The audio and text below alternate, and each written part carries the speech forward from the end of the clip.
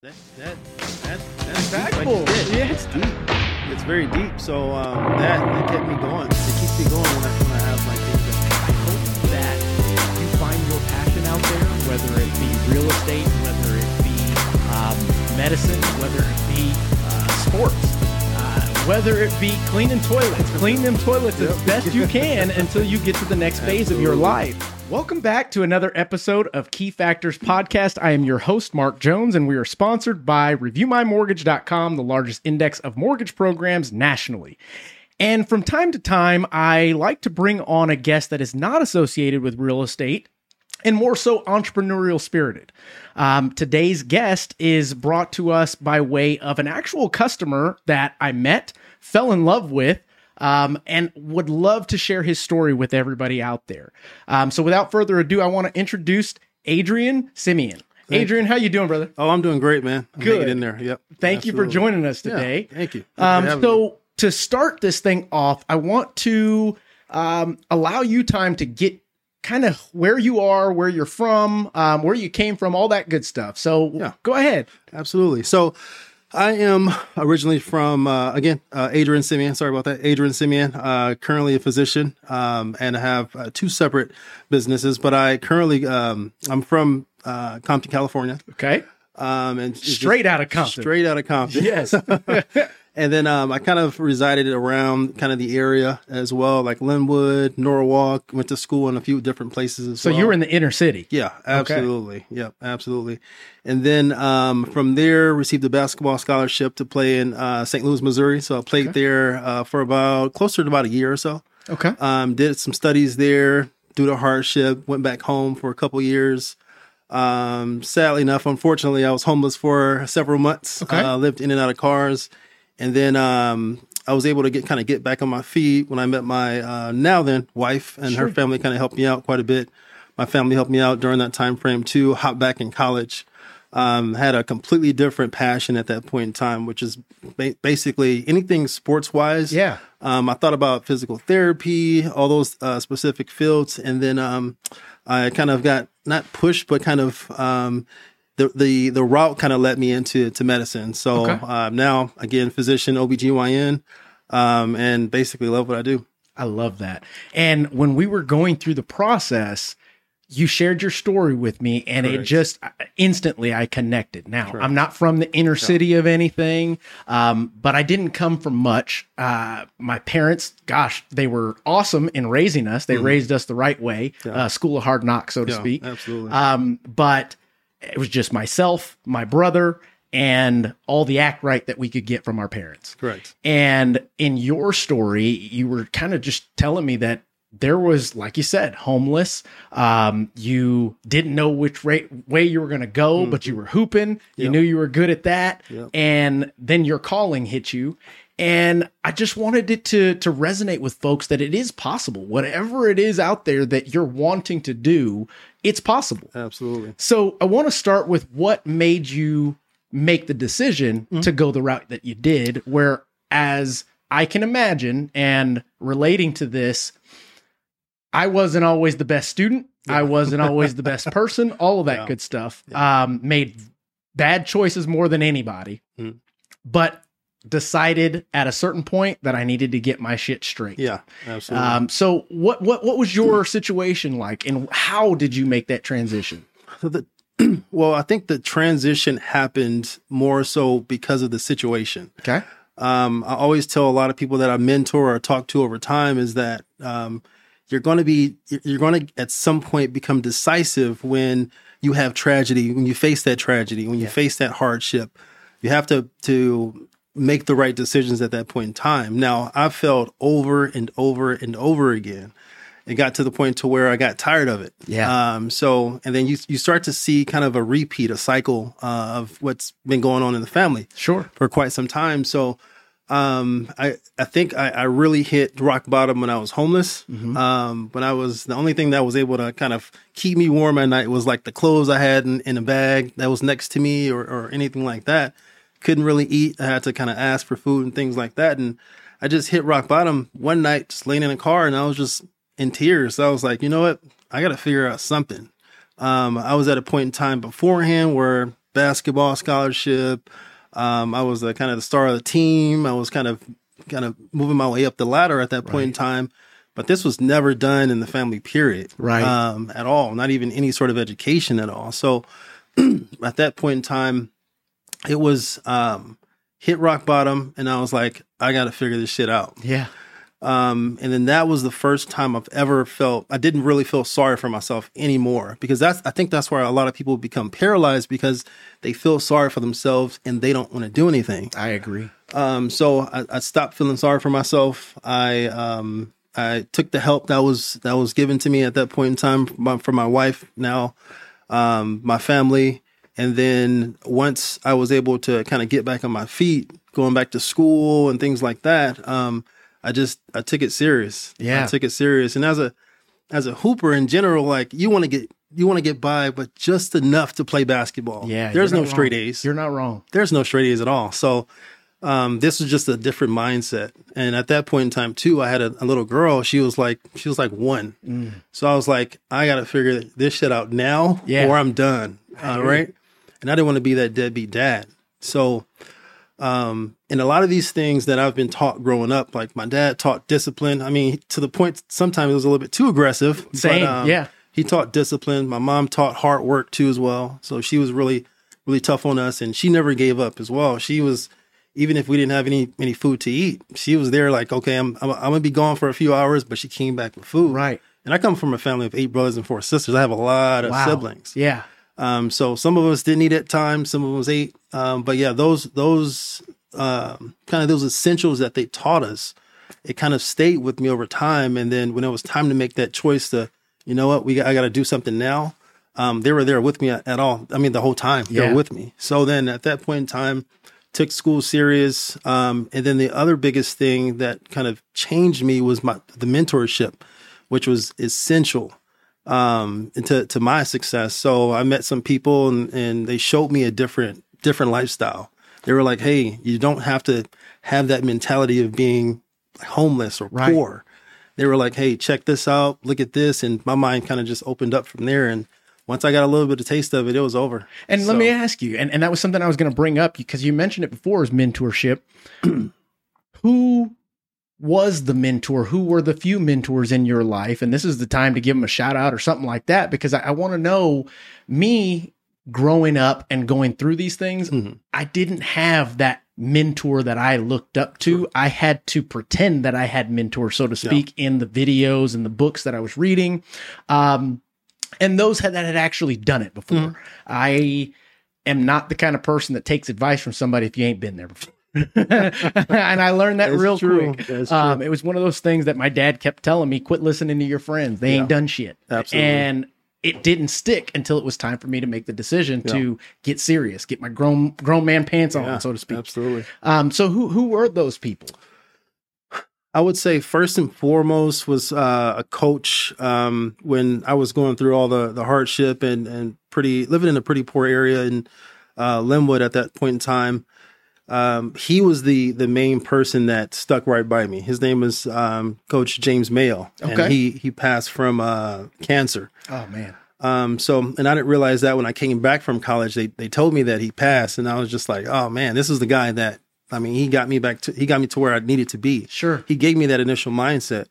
But he was there like paying for books and paying for food and then picking me up for practice and doing all these things. So I didn't really appreciate it at that time. Sure. Until later on, obviously when I matured, I was like, man, this was a very important person that kind of changed the things in my life at that time. And then other important ones, which were a pastor in St. Louis when I actually went down to play basketball. So when I left, became homeless, and then I went back to the same school to finish what I started, because I do not like starting something and I can't finish it. Yeah.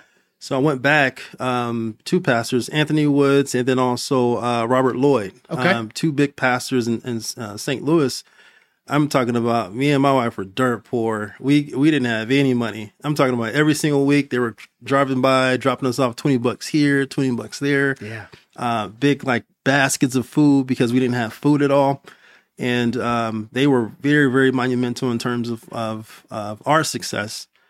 And then along the way, when I was kind of moving into going into medicine and school and kind of meeting a lot of people at that time, I met, well, my wife met a lady, her name is Diane White. Okay. So Diane White was the first African-American female to go to a university in St. Louis, the first like news anchor in St. Louis. Like, so she was like historical. Sure. So by that time, she reached out a few times to me, and I really wasn't conversating with her as much, but she basically said like, hey, I can feel like you want to do something big with your life, but you're scared. So then I'm thinking like, how does she know this? Yeah. Well, she knows everything. But she told me that, and she was like, you know what? Stop being scared and just go ahead and do that shit. That's what she told me, quote unquote. And I was like, all right. Okay. That's real talk. All right. So that changed the switch like right away. And I was like, you know what? If she's telling me to do something this big, Yeah. I got to do it. That makes sense. And then my last one that I want to mention, she's like a mom to me. Dr. Kuna Chung. She's the dean of the medical school at WashU in St. Louis. Okay. So when I really wanted to go into medicine, beforehand, I had a GPA of a negative 0.2. Okay. So when I walked in her office, she said, I have never in my life seen this. So how could you pull this off? Yeah. So then at that point, she didn't count me out. She said, I've interviewed 10,000s of kids to get into medical school, and I've never like seen the grit and never seen the personality of you ever walk into my office. Wrote a big A on a paper, and she said, from now on, I want you to get straight A's from now until you graduate undergrad. And she said, by that time, if you do, then I'll help you. If you don't, if it's a B, I can't do it. Wow. Every single semester, sent in straight A's. Wow. So I walked into her office afterwards, and I was like, I was ready. I'm ready. Here you go. I spiked that paper. Exactly. Yeah. You knew it, and so did I. Boom. Yeah, exactly. I love it. Exactly. So I was ready. Okay. Yeah. So having said that, and this is a huge message, and there's a time and a place for everything, and I think this is the time and the place. Mm-hmm.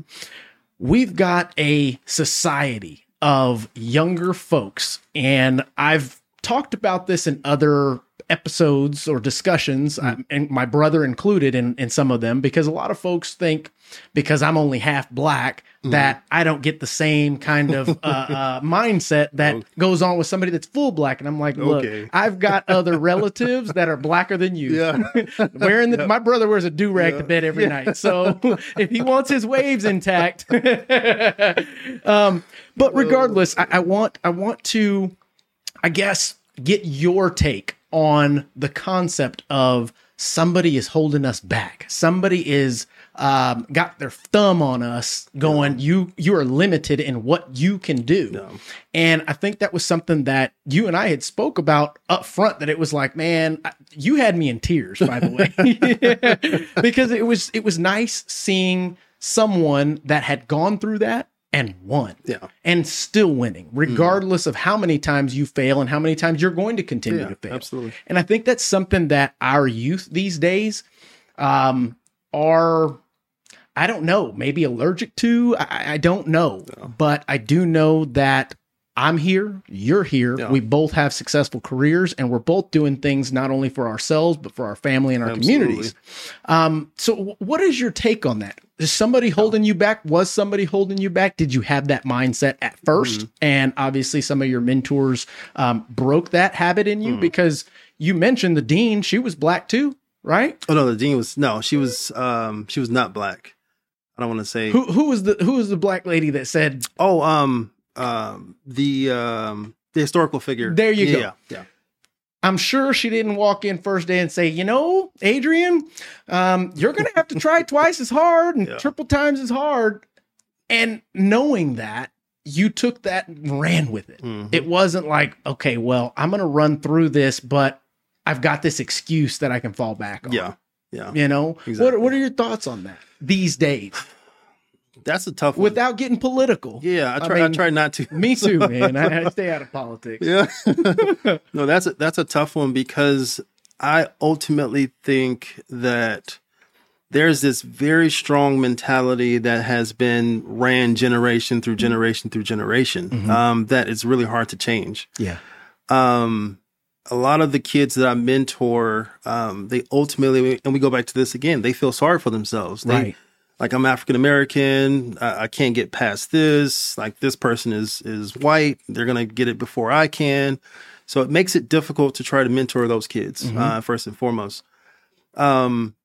It's difficult nowadays, the time that we live in now, because social media is toxic. Yeah, I agree. Matter of fact, I just deleted my TikTok today. I'm like, no more TikTok. Yeah. I didn't use it, but just the concept of it, I'm done. It's very toxic. So, and you have all these stereotypes and all these different things that go on in social media, because kids nowadays, 24/7, they're on their phones. You're not wrong. Swiping up. Yep. Swiping up. So now if you have all these different stereotypes and biases and people putting out content that's feeding that, those kids won't do anything. Mind you, this is also feeding into minds of young adults that have not lived yet. Exactly. So they don't know any better. Exactly. What's in front of them is what they see. Exactly. And it goes to the point to where people don't become desperate until they have something to be desperate for.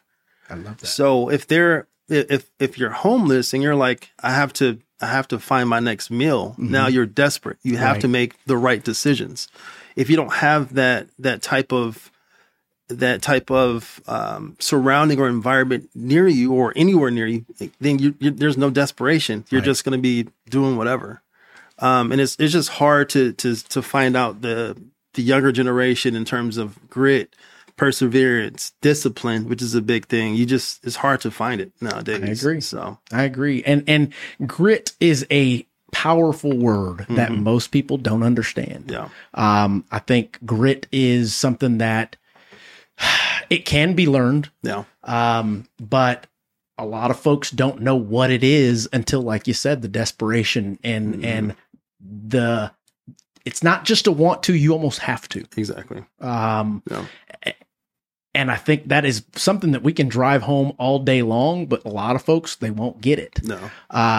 But that being said, I mean, so the next phase in your life in making the decision to do that, why medicine? So because you could have gone anywhere. Yep. Anywhere. Especially knowing now that you can conquer what's being thrown at you. Exactly. So medicine was more of a challenge, because there were people in the past, say for instance, my fourth grade teacher. Okay. When I initially actually had the initial thought of going into something medicine and becoming a doctor, I remember this like this was yesterday, and she said everybody was like basically saying what they wanted to do and write on a paper what they wanted to be. I said a doctor when I was in the fourth grade, and she said, "No, I think that'd be a little bit too hard for you." Wow. And this is inner city elementary. Yeah. That'd be a little bit too hard for you. And I was like, okay. And as a kid, you're just like, all right, that's defeated. Fine. Yeah. Yeah, exactly. So that thought has never entered my mind ever again until when I thought about physical therapy, and I thought about, okay, I want to be on top. Yeah. I don't want to be in the middle at all. And granted, some physical therapy is like you're still on top, but you still get orders from somebody. Well, you're not wrong. Absolutely. Exactly. In addition to the fact that physical therapy just recently became a doctorate type position. Exactly. So I'm educated.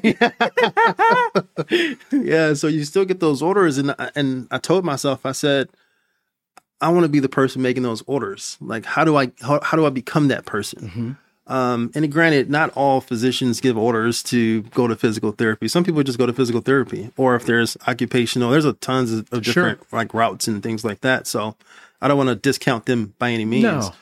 But I told myself when I was naive at that time, I said, I want to be the person making those decisions. So then medicine was like at the pinnacle. It was like there at the top. And I asked myself one day, I said, can I do this? I'm not sure if I can. Yeah. And I looked at the route, and the dean from the med school, Dr. Kunat Chung, she told me, she said, you can do anything. And she's not white. She's a minority just like me. You can do anything you want. She was just like, it's up to you. And then she didn't take anything. Like she didn't devalue anything at all that happened in my past. She kind of uplifted it, but she basically gave me a blueprint. Sure. Right? She gave me that blueprint. But the first thing she told me before she gave me that blueprint was, take those earrings out. Yeah. Take those earrings out. Don't wear those. She was trying to change me from that point. Mold you. Yes. Exactly. Take those earrings out. You don't have to have those necklaces on. Don't do that. And I'll go as far as to say, she was telling you the truth. Mm-hmm. She was telling you the truth when no one else would. Yeah. And that's powerful in itself as far as mentors go. Because had I had a mentor, had I had someone that said, pick your pants up, take them earrings out, like you said, mind you, I'm all tatted up now and all that jazz, but me too. But I didn't do it until I knew. I think I may have gone further faster, but I don't know. I mean, I think everybody's journey has their own path, and you got to learn as you go. But that's powerful in itself for someone to tell you the truth, despite what or how you're going to take it. Exactly. And then medicine, she was kind of the at the forefronts with me, and every single semester. It's like if I had any trouble, she's giving me tutors, doing this, doing that. And then I figured, I was like, you know what? I might as well try. I have nothing to lose. I don't come from anywhere. Right. So if I fail, I'll fail doing something else. You Yeah. know what I mean? I just have nothing to lose. So I gave it my all. It got to the point to where I became so obsessed with becoming a physician that at one point in undergrad, I was going to undergrad from 8 to about 3 or 4 p.m. I got about an hour of sleep. From there, I went to the hospital because I was a medical scribe, so I was typing for the physicians. Sure. I worked from there from like 5 to about, I say 5, 6 in the morning. Went back to class the next day. I did the exact same thing. So I averaged probably about 15, 16 hours of sleep a week. A week. Yeah. People tell me now that I'm crazy. Right? I'm like, it had to be done though. Right. So it can't be done when I'm sleeping 7, 8 hours a night. Yeah. At all, period. So it had to be done. I had to show an example to my daughter, my wife. I had to change a family dynamic that has never been seen before. Yeah. Being the first with the degree, major degree or advanced degree as well, physician, all those things. So, and you saying that reminds me of a professional athlete, Merle Hodge. You ever heard of Merle Hodge? Old school running back. I don't even remember who he played for, but many years ago, I got to see him in person and he spoke. His message was find a way, not an excuse, because we tend to gravitate towards any type of excuse that will allow us to cope with whatever it is that we didn't accomplish. Yes. Whether that be solving a problem, getting from A to B, doesn't matter. Yeah. And I try and drive that concept home with the loan officers that I coach, the friends that I have, even older relatives. By all means, it's not a message for the ages; it's a message for everyone. Absolutely. Because through and through, it's the same path that I've seen from anybody sitting in that seat. Is whatever it takes, I'm getting it done. Absolutely. Whether I got to lose sleep, I got to be broke, it doesn't matter. And there's something else that goes hand in hand with that is having that obsession. You've got to be obsessed or be average. Absolutely. You ever read that book? Yeah. No, I haven't read it, but I've heard of it. I recommend that one. Yes. I don't listen to a lot of things that he says, but that's one that stuck with me. Be obsessed or be average. And it was one of those books that basically told me it was okay for me to be obsessed. Yeah. Because I figured the way I'm going to get there is I'm going to work night and day to make it happen. Non-stop. Regardless of what anybody was saying. Oh, you should slow down. You should. No. You're just justifying your situation. My situation's mine. Let me worry about me. Exactly. Because I got a family and I've got goals. Yeah. And I don't even know where I was going with that, but be obsessed, be average, finding a way, not an excuse. And I'm seeing a lot of that as a trend in all of the leaders and mentors that are sitting in these seats and having these discussions. And it makes me so thrilled to know that hopefully this will resonate with tons of people eventually, hopefully. you know? So once you got into medicine, was it easy? Was it one of those things like, boom, I'm here, I made it, here's your credentials, check, you're good to go? Yeah. So I tell lots of people, they always ask me that same question, like, hey man, you've been through a lot. Like, what is that in comparison to medicine? Mm-hmm. So I would say my life situation was a lot worse. So it made medicine a lot easier to deal with. Mm-hmm. Now, medicine is just a different beast because they give you, they said it's like drinking from a fire hydrant. Yeah, Yep. tons of information. And I always call medicine is like an unofficial branch of the military. Okay. Right? Okay. Because medicine is the only field that the government pays for training. Okay. They don't do dentistry. They don't do law, anything like that. It's specifically medicine. So they kind of have the same concepts when it comes to like training and teaching you. Mm-hmm. You're crap. When are you going to get better? Yep. They beat you down every single year. And why do you think that is? Makes you stronger. See what you're made of. It makes you stronger because when you're out in the field, when you're that lone doctor, yeah, and you have to figure it out, then all those specific things that you've been through, I mean, they come back. I believe it. You make those decisions. You save lives. Yeah. So those things are very, very important. Wow. But yeah, in comparison to like what I've been through in medicine is just, I mean, they make you very vulnerable. And they start from year one. You get in med school, everyone's happy, everyone's ready to go. And then they're like, hey, this is what it is. Everything's secondary. Family secondary. This is where you're going to be 24/7. Right. Tests every week. You have to be reading every week. I barely had spent any time with my family because I was too worried about, okay, I have to read this book next. Right. But they make you very vulnerable. And then about year 2, year 3, they start to build you back up again. So the way you looked at life beforehand, super naive. You're not worried about this person crossing the street or this person talking to you when they're walking past. You're not looking at, oh, they have swollen legs or anything like that. Once you get into medicine, it all changes. Yeah. You can't reverse it. No, it makes sense. You can't reverse it. So it's pretty intense. And I'll compare that to me in the financial industry. I've been in finance since I was 18 years old, starting at the bank. That's a long time. And seeing many different financial situations come across me.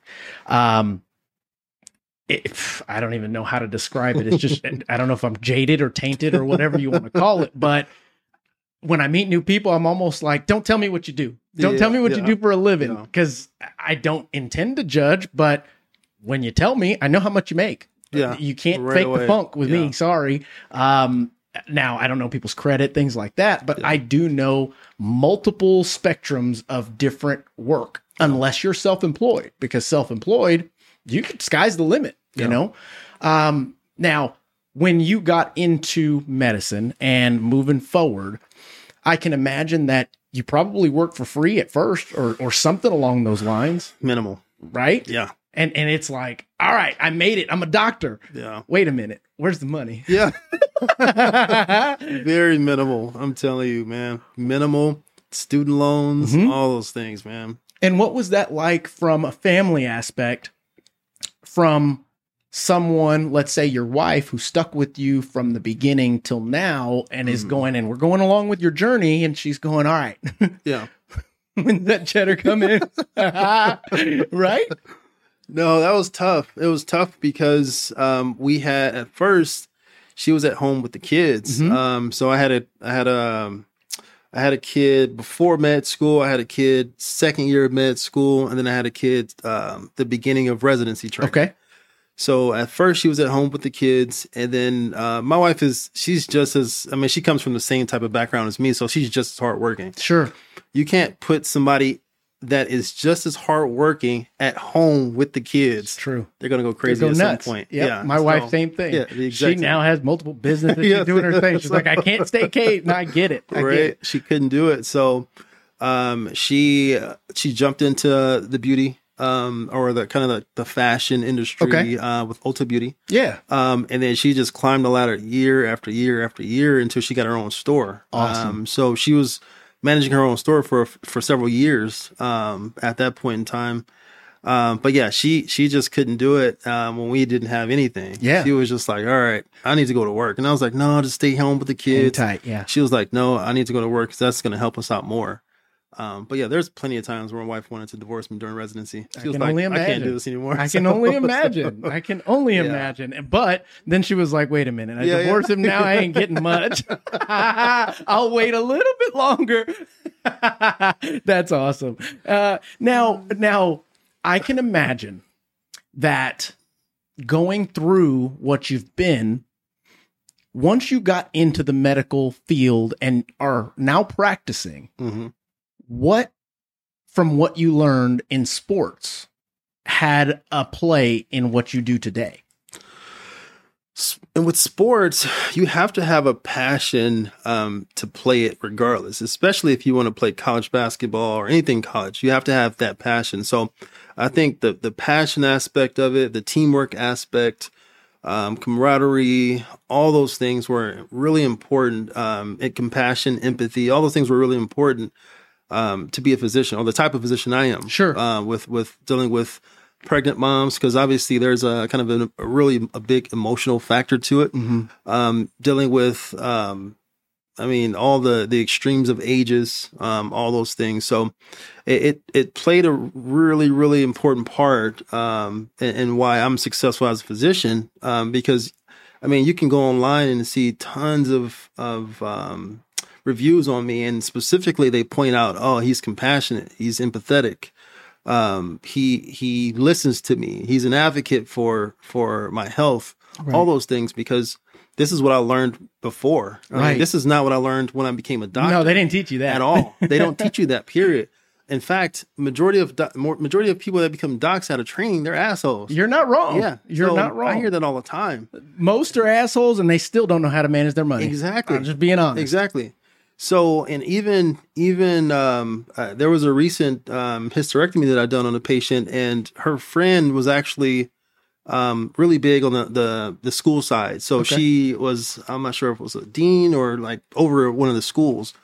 And even after the conversation of me talking to the patient beforehand, after, so on and so forth, the biggest question she asked me was like, hey, like, what was different in your curriculum that you're so much more compassionate than I've met any other doc before? Wow. Like, was your curriculum different? Did you guys talk to other people? Did you guys have people come in? And I was like, because she's wanting to know so she can do that to her program. And I told her, I said, I've been through a lot. I said, these are things that I learned over time. I just love and care for people in general. So that's hard to teach if you don't have it already. No, you're not wrong. And I guess coming through the ranks in my career, I was presented with a book called On Emotional Intelligence. And honestly, I read the book and went, okay, this is me already. And the person at the time that recommended the book said, I know. Oh, wow. That's why I told you to read it. Nice. Yeah. And then he asked me, why do you think that is so? I said, to be honest, number one, I come from a multicultural background. 2, I've seen the shit all the way to the kings at the top. And I've been able to relate to all of them. Why? Because I wanted to. I wanted to. I don't know how else to describe that, but the intention was there so that we could level. I didn't want to not understand what somebody was trying to get across to me, or feel like I was better than anybody, because all my life I didn't feel like I was better than anybody. Exactly. Good point. I was just trying to get in where I fit in. And all that time reading that book going, wow, okay, this now it puts it into perspective, and now I can explain why I am the way that I am and what things I'm picking up from every person that I meet. Yeah, absolutely. And I think that's something that most people don't get an opportunity to. They just are on the outside judging folks. Yes. But I mean, you never know. You can't judge a book by its cover, but you never know someone's past that's got them to today. Correct. You could have walked in here and said, you know what? I came from privilege. I got a scholarship for all this stuff. And guess what? My parents are white. You never know. But regardless, I think that it's something that most people should at least take the time to comprehend a little bit instead of judging. And I don't know, thinking that everything was handed to someone. In your case, it was not. And back to the teams and sports and things of that nature, that has a lot to do with mine too. I played college football. I didn't graduate from college, mind you. I went the business route and learned quicker than anybody else that if I'm going the business route, I don't need this piece of paper in order to do that. There are some that do. But I'm an advocate for using college for what it's supposed to. And we need doctors, we need nurses, we need attorneys, we need those folks. And I don't want my attorney, doctor, or nurse to be on the fly, because those are not things that are business decisions that need to be made until you open your own business. So we'll shift into that. And I want to talk a little bit about your businesses that you have going, things of that nature. But I think that there are a lot of doctors out there, and it became this thing like our parents were like, go to school, get good grades, and you can become a doctor because that's the thing. And that happened dramatically in our era, that there are a lot of doctors out there. But I believe that there's going to be a lot of doctors that stay working for the man, so to speak. Yes.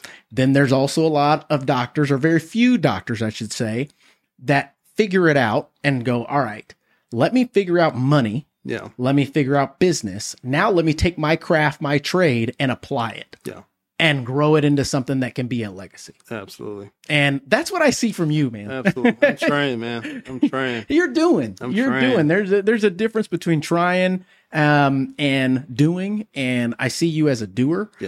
Now, that's a concept that I kind of fake my loan officers out, because I say there is no try, but you absolutely have to try in order to find out. Yeah, absolutely. So, your businesses, what you got going with that? So, and this is something I never told you, Mark, but I remember when I spoke to you when I was trying to acquire my home, and we talked about mortgage stuff, and we kind of veered off and talked about other things. And I think that's the reason I'm so like drawn to you as a person, because I've seen a lot of those qualities and those traits that are in me. And I was just like, man, this guy. And then you were talking about like you were doing this and doing that, and I was like, man, like I don't ever have man crushes, but I think I might have one. It was mutual, mutual. Boom. So that was a little motivating too, because I only seen life at this point was medicine, becoming a physician. You made it. That's it. And then I seen all the things that you were doing, and you kind of shed a little bit of light on what you been through too. So I was like, man, I can do a little bit more. So then.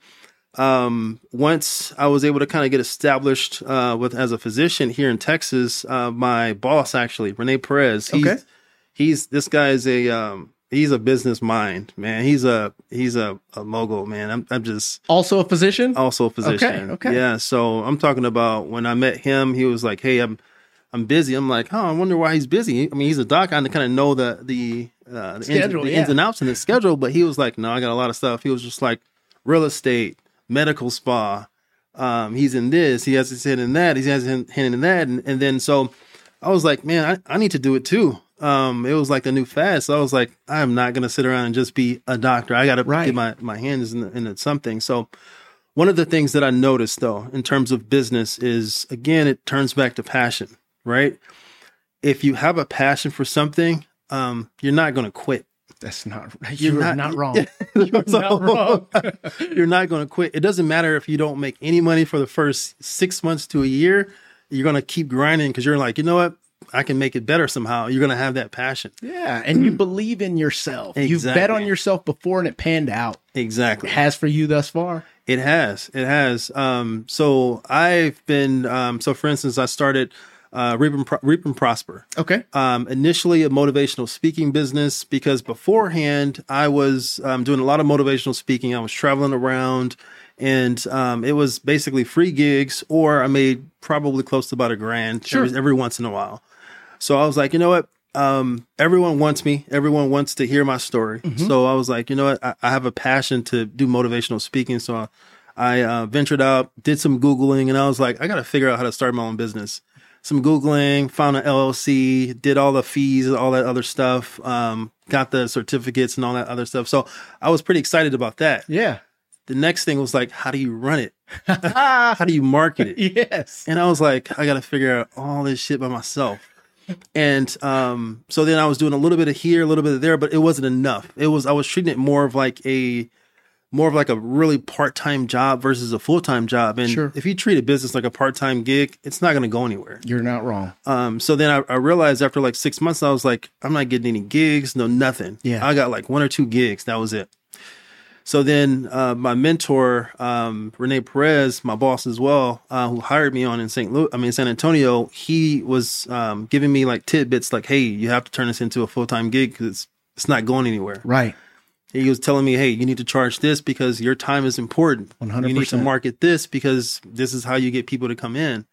And I took all those specific things. Then I kind of ventured out because I was like, I have a passion to do motivational speaking, but I also have a passion to do basketball and to teach basketball to the youth. Okay. So then I started a DBA, Reap and Prosper Sports. Okay. First, it was like Reap and Prosper Basketball Training Academy, which he helped me get that name too as well. But Reap and Prosper Sports, because I wanted to make it more vague. I like it. And there was a particular person who reached out when I started. Her name is Colette Fish. When I started, I was like, yeah, I don't know if this is going to go anywhere. So I would just put her on the back burner for a while. So from the start, it was me and my son in the gym. I would buy the gym time with my own money. Mm-hmm. Me and my son training the whole time, train. And he was like, Dad, how come there's nobody else here? Mm-hmm. And I was like, I'm not sure, but one day this gym is going to be filled. It's going to be filled. And he was like, all right. So then started to figure out marketing. Went to market on Facebook, cards, all those things. So I taught myself the marketing aspect. Right. Taught myself more of the financial aspect of it too. I taught myself a lot of the kind of ins and outs of a business just by reading books, Google searching, all those things. Next time I turned around, had about 30 kids in the gym. That's awesome. 30 kids in the gym. I was able to bring Colette Fish back, and she does a lot of my administrative stuff too. Okay. And she always asks like, hey, like, how do you know all this stuff? And I said, she was like, why don't you just hire somebody to do it? And I'm like, you know what? If I'm the business owner, I want to know every aspect before I hire anybody on, because once that person can't do it, I know how to do it. Correct. I can teach somebody else. You're not wrong. So yeah, we've been booming from a Reap and Prosper sports aspect. We get kids from all over Texas. They travel to San Antonio to be trained by us. I need to hook you up with my brother. So my brother, Preston Jones, owns, and it is now, what is it called? Texas Prime. Okay. And their AAU organization, Nice. I think he's got like 6 teams, and he also does clinics. Nice. In addition to being a loan officer and a father of, I don't know, he's got like 18 kids or something like that. Preston, I'm just kidding. But he has a passion for that. Went to St. Mary's to do that, got out with his degree, went to be a marketer for someone, and it was like, this isn't for me. Yeah. Then became a realtor. I said, this isn't for me either. Went full-time into basketball, did fantastic, blew it up, and took over my dad's business, which was coaching, and it was D1 prospect, and then transitioned over to that. Nice. And now, gosh, they are growing their teams. They're out of Bernie. What do they use? What is that? Gosh, what is the name of it? Oh goodness, it's going to drive me insane now. That prestigious school out there, not TMI, but the other one in Bernie. So they do that, and he's got a legit passion to doing that, and he does well at it. So you guys partnering up could blow the thing up. I'm not even joking. So that's super awesome. That here's I think what the message is on this. Number one is there's plenty of folks out there that finally reach where they want to go, and they stop. Not necessarily stop. They continue doing what it is that they reached out to get. Sure. But there's a lot of folks that squander off the opportunities that they have now that they have what they have. And what I mean by that is I can imagine once you were in your career, you decided that you're going to go honed in on OBGYN, all that good stuff. You started making some good money. Then you could say, you know what? I'm making good money. I'm going to live my life like this and retire this way. Exactly. Or you can say, I'm going to bet on myself a little bit more. Yes. And I'm going to take that money And regardless if it fails or not, I'm going to continue to invest in myself into something, especially that you're so passionate about since day one. Yeah, absolutely. You know, and that turns into more of an inspiration and motivation for others to go, okay, you're saying that if I become a doctor, an attorney, a lawyer, a badass loan officer, anything like that, I can make my other dreams come true. And for me, entrepreneur since day one. Yeah. I didn't come from much, but once I started making really good money, it was like, all right, I can spend all this money or I can invest all this money. And at first we started doing flips and things like that, and they worked. Some didn't, some did. But then I went, all right, let me take some of this money and invest it back into myself. And that's when I started doing websites and different podcasts. Now I'm not making money from the podcast, but I am spreading inspiration. I do feel like if one person listening to this changes their life, it worked. And each episode that I've put out, I've at least got one person that says, thank you for that one. And that is enough fire to keep me going and doing this. Truly. So yeah, I mean, that's an awesome story, man. I did not know that part about what you're doing. So this is new. Yeah. This is new. Very new. The funny thing is I had this idea since 2008. And it's interesting that you mentioned that I can stop what I'm doing and retire this way, or I can fuel the fire to what I want to really do and for my dreams to fuel it. And that's all I did. I used medicine. I used what I was making as a physician, the resources I had as well. And I used that to fuel what I wanted to do next. My passion, which was basketball. And, again, like we weren't making anything. I'm talking about, I was at a negative, probably $1,000 to $2,000 just paying on like gym fees for the most part. And now I'm able to fuel someone else and give that fire to someone else too. Like my assistant that works for me, she has fire. She has probably way more fire than me. That's awesome. And what keeps me going too is she told me one day, she said, you know what? I was sitting around smoking cigarettes, gaining weight, not doing anything with my life, but you changed my life. Wow. She said, you absolutely changed it. So she's like, hey, what can I do to make it better? What can I do to make it better every single day? And I'm just appreciative to have someone so like dedicated and hardworking. It's just, let me frame this. I know you make good money. I make good money. There's been times having made good money that I've still been broke. Risking on the things that I believe are going to happen. Tell me about that feeling that you get when someone like that tells you, thank you. You're the reason why I'm doing this. Oh, man, that's just an unbelievable feeling, right? It's tough because you tend to get situations like that happen only when you're at your lowest point. You're like, dude, I'm about to just give this all up. And then the moment that happens, you get a call like, hey, what you're doing has changed my life. And I'm like, oh, let's go at it then. Let's keep going. And I think that's what gave me my second leg in terms of making the business better. And because obviously I'm still learning everything daily, but the marketing aspect got better. We get like 5 to 6 leads per week. Wow. Brand new kids every week that come in every Sunday. All those things change for us. So there was something that happened yesterday. I got home, and having started this new mortgage company, it's been a pain in the butt. It's been hard work in a market where it's like, oh shit, you really just opened your own right now in mortgage? Right. Dumbass. Brave.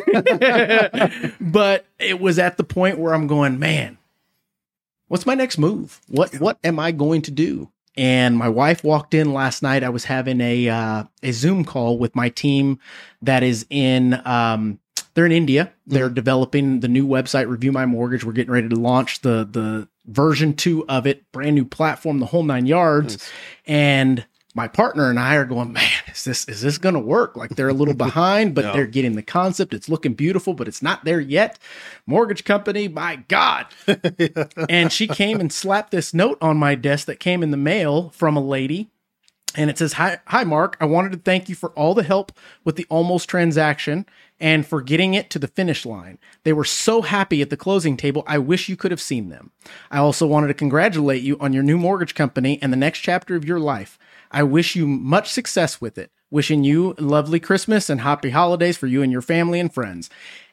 And that little bit of thank you, Yes. I noticed what you did there and it helped someone else, gave me enough fire to go, Yes. all right, no Let's more do it. excuses. Yeah. This isn't bullshit. We're taking it all the way. And it's little things like that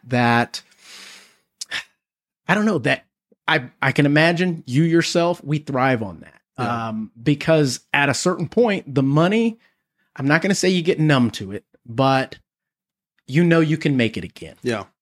The gratification, the impact on others is more of a deep feeling Yes. and a motivator to continue moving forward absolutely. than anything, in my opinion. Absolutely. So that's cool that you're out there changing lives and not by way of your trade, your craft. Right. Yeah, absolutely. Just because these things, they made life a little bit more easier for me. The hard work, again, the grit, the perseverance, all those things. I mean, you encounter that in sports. Yeah. So it made life a lot easier for me when I was able to have those essential components right to my life. So it's important. I think the other thing that you mentioned right now about how we get numb to certain things, like even as a physician, as a physician, you do the same thing pretty much every single day. Yeah.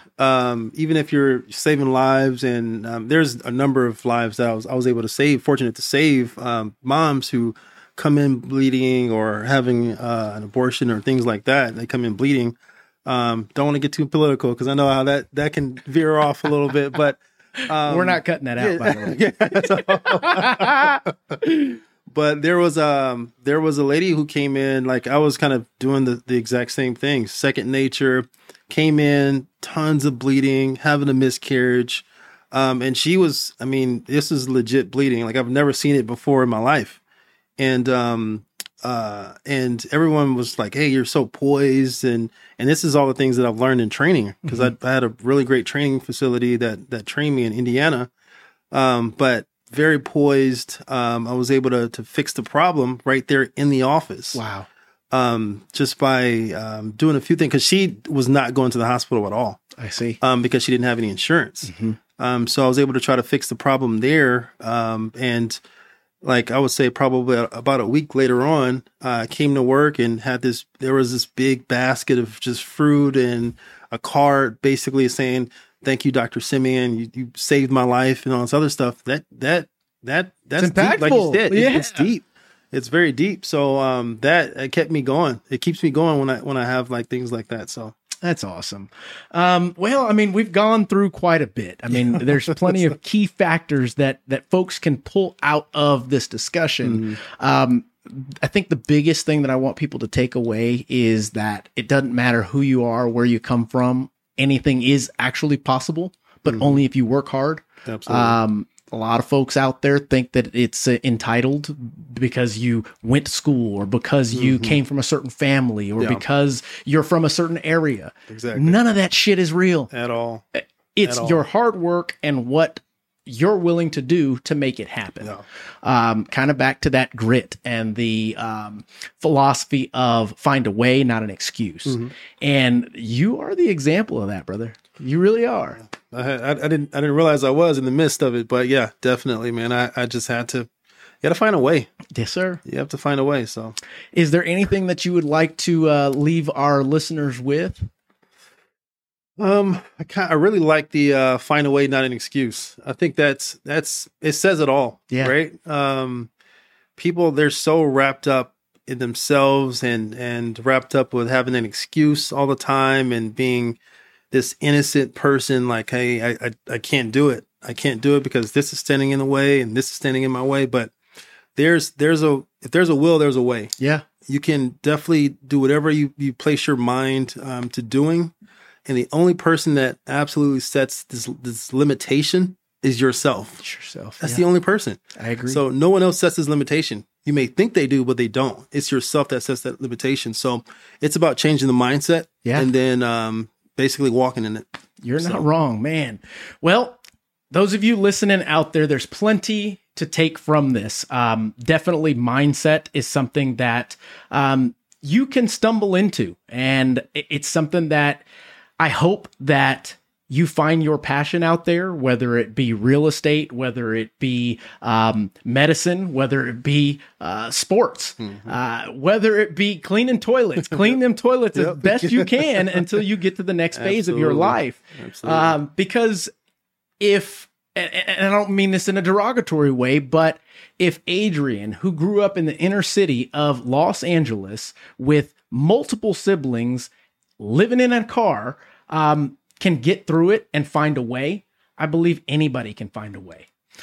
So that being said, Adrian, thank you so much. It was a great discussion. Thanks for having me. You guys, we'll catch you on the next one. That's impactful. Like you said, it's deep. It's very deep. So that kept me going. It keeps me going when I have my things. I hope that you find your passion out there, whether it be real estate, whether it be medicine, whether it be sports, whether it be cleaning toilets. Clean them toilets as best you can until you get to the next phase of your life.